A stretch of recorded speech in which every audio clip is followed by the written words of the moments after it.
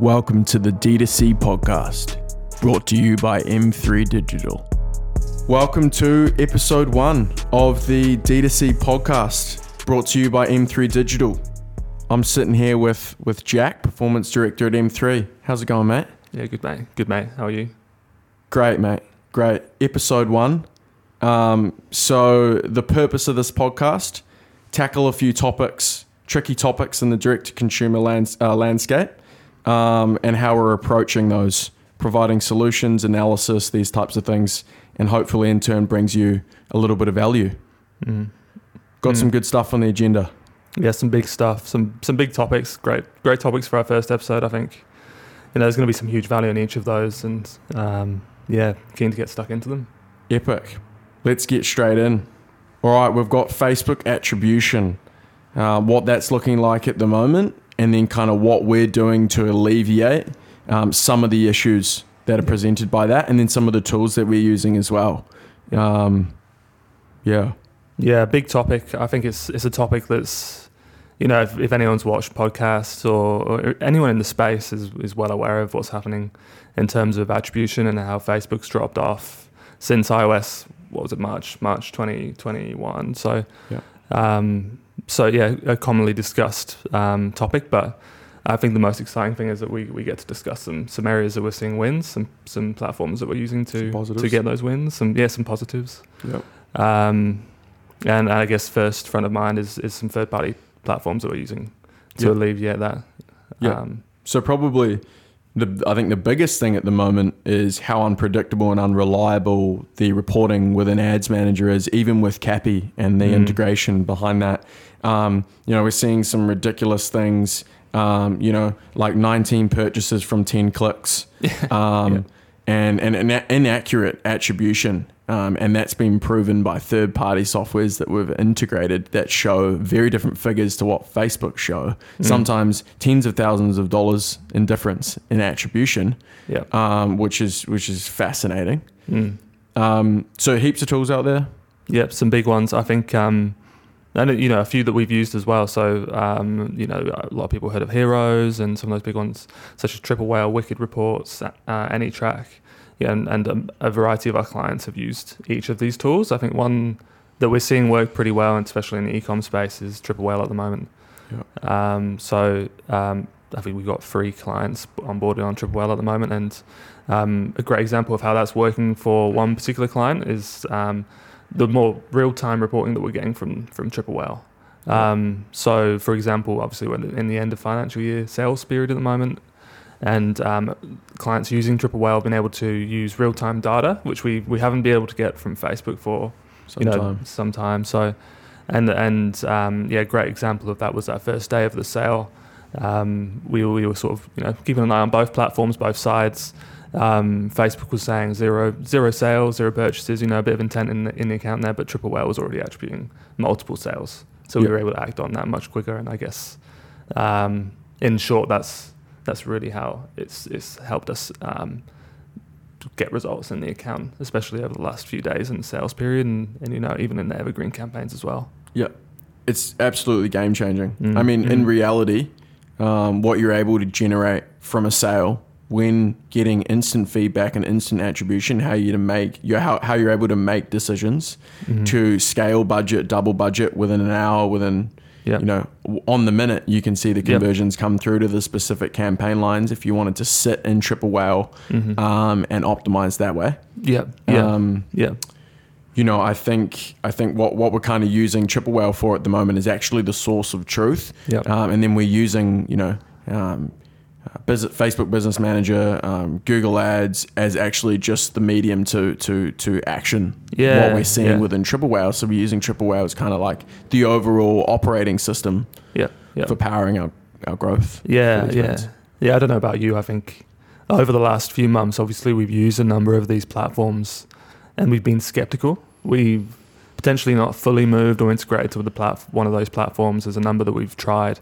I think it's probably the first time since we've been trying these platforms that we've actually gone, okay, this platform works, and we sort of have a bit of trust in the data that's showing us, and the actual sort of real-time revenue that's coming through for the client as well. So Triple Whale also shows you your live orders, and it's even goes as far as showing you, Jane bought this product, and you can actually see her journey and how she's clicked on a Facebook ad and which specific Facebook ad she's clicked. So, it gives you that real confidence that, that it's working, it's accurate, it's not over-reporting. And, that gives us also the confidence to then go, okay, cool, we can scale that particular ad or ad set or whatever it might be. Yeah, totally. Yeah. It's also got other great features like LTV cohorts, customer journeys, time to purchase analysis, and the different times it takes for someone to first engage with your product, website, ad, and how long it actually takes for them to make a purchasing decision, which again, within Facebook and your 7-day windows, you don't get that. You don't get that insight. So it gives you the full, all-time vision essentially. As soon as you've had Triple Whale integrated with proper UTMs, you can see if someone takes 90 days to purchase, 180 days to purchase, whatever. You get much clearer insight into that, which I think is a really critical piece of information and kind of how you apply that to your long-term growth marketing strategy. Yeah, there's heaps of tools in there, and I guess even sitting away from the attribution, there's a lot of the costing side of, or the business op costs and basic operation costs that you can input into the platform as well, and something that we work with clients on, making sure that they're profitable the whole way through in terms of their ad spend and what they're getting back from it. So, there's many benefits outside of attribution from Triple Whale as well that our clients can benefit from. Totally. Yep. Again, it's like, and they market it this way. It's essentially your e-commerce operating system. You can plug in all of your OPEX, your operating expenses. You can plug in your COGS, and it essentially can spit out daily profit, 7-day profit, 30-day profit, yearly profit. Providing you've entered all of your custom metrics correctly, it pulls all the rest of the data for you and gives you incredible insight, daily insight to your business. All right, mate, let's jump through to the next one.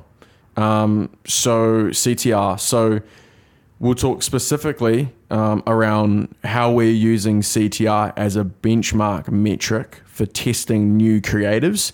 Obviously, content at the moment is, there's a lot of hype around content at the moment, and it is critical. And how we're using CTR to kind of judge whether the ads that we're running to the audiences, typically via broad, are actually relevant. Yeah, it's it kind of goes hand in hand with the last topic a little bit, where we're maybe not having as much transparency in account. This using click-through rates has become even more powerful, even more important, making sure that, based on a click-through rate, whether an ad or an audience is the correct audience or whether that ad is resonating correctly. I think you spoke about, certain clients having 19 purchases off 10 clicks, or the reverse of that, 10 purchases off 19 clicks, which just doesn't make sense in terms of that volume turning to an actual purchase. So, something that we're definitely really keeping a close eye on when we're testing content. Yeah, I think, in short, CTR, right? So let's say you've got 5 new ads, you running them to a broad audience using your pixel data and using the AI algorithm. You run those 5 ads. If your CTR is high, it genuinely means that the ad that you're running with the messaging, the content, the creative, whatever, is resonating with the audience, meaning that you're on the right track. So we'll typically set that. If it works well, then we can know to iterate on that type of creative because we know that it's resonating. We know that it's resonating because the CTR is high. So if you're running an ad to an audience, and you see this with the attribution, like you mentioned, the CTR could be 0.1, 0.2%, which we see, and then all of a sudden Facebook dumps 10 purchases on it 72 hours later, but it's not had, it's had very few clicks. It's like a key problem in the space. So we're kind of using CTR and in turn CPCs as actually a critical way to measure content resonating with the audience based on, broad, the AI of the platform. Totally. And then even on the reverse side of that, when we're looking to scale particular ads, we see them working. It doesn't make sense to scale an ad that's only at like a 0.1% click-through rate. It's going to be impossible. It's going to be very, very expensive, firstly, to be able to scale that correctly. And, when, a number of our clients are set at fairly low average order values, that just doesn't make sense for them to scale an ad like that. Totally. Yeah. So if you're not focusing on CTR, make CTR a big focus in your content testing strategy at the moment. Mm-hmm. Awesome. Let's jump through to broad audiences. How we're utilizing broad, because again, there's the all-time joke around, running broad, running interest, running LALs. Some people just run broad, very simple setup. Some people try to make it a bit more complex with LALs and interests. Yeah. But yeah, what's your thoughts on that and how we're using that broad approach with our clients at the moment? Our approach to it has changed. Broad's nothing. It's not a new subject, right? Like it's something that's always been a fundamental of a Facebook account, top of funnel, running a broad alongside, like you said, lookalikes and interests. But again, sort of like rolling back around sort of the first topic and attribution and basic data that Facebook has, it's definitely become much more important to run broad audiences based off of that broader AI that Facebook uses. So our approach at the moment is really running mainly broad top of funnel, considering also the type of product or the brand itself, how many products they have in their range, and whether that pixel data is going to be skewed. So ideally, you're really focusing on one product with one pixel. Ideally, there's one audience. If you have several products with the same audience, that could also work. And then you're going to get the most out of a broad audience because your pixel data is really catered to that audience. Yeah. And then I guess in terms of how we test creative to a broad, we at the moment are typically creating new sets of creative and testing one piece of creative to one broad ad set and testing them out that way, giving specific budget to each piece of creative and broad audience, and then giving them fair time to test based on target CPA, for example. Yeah. So that's typically what we'll use. We'll use broad for content testing. Mm-hmm. Typically in our content test strategy, we'll run broad. If it works on broad, then we look to run it across interests, LALs, etc. Yeah. But I think your point around ideally marketing one product or having your pixel data based around one type of persona is super critical in the current landscape. While everyone's going AI, Facebook's telling you to run the most automated setup possible, which and many times is debatable.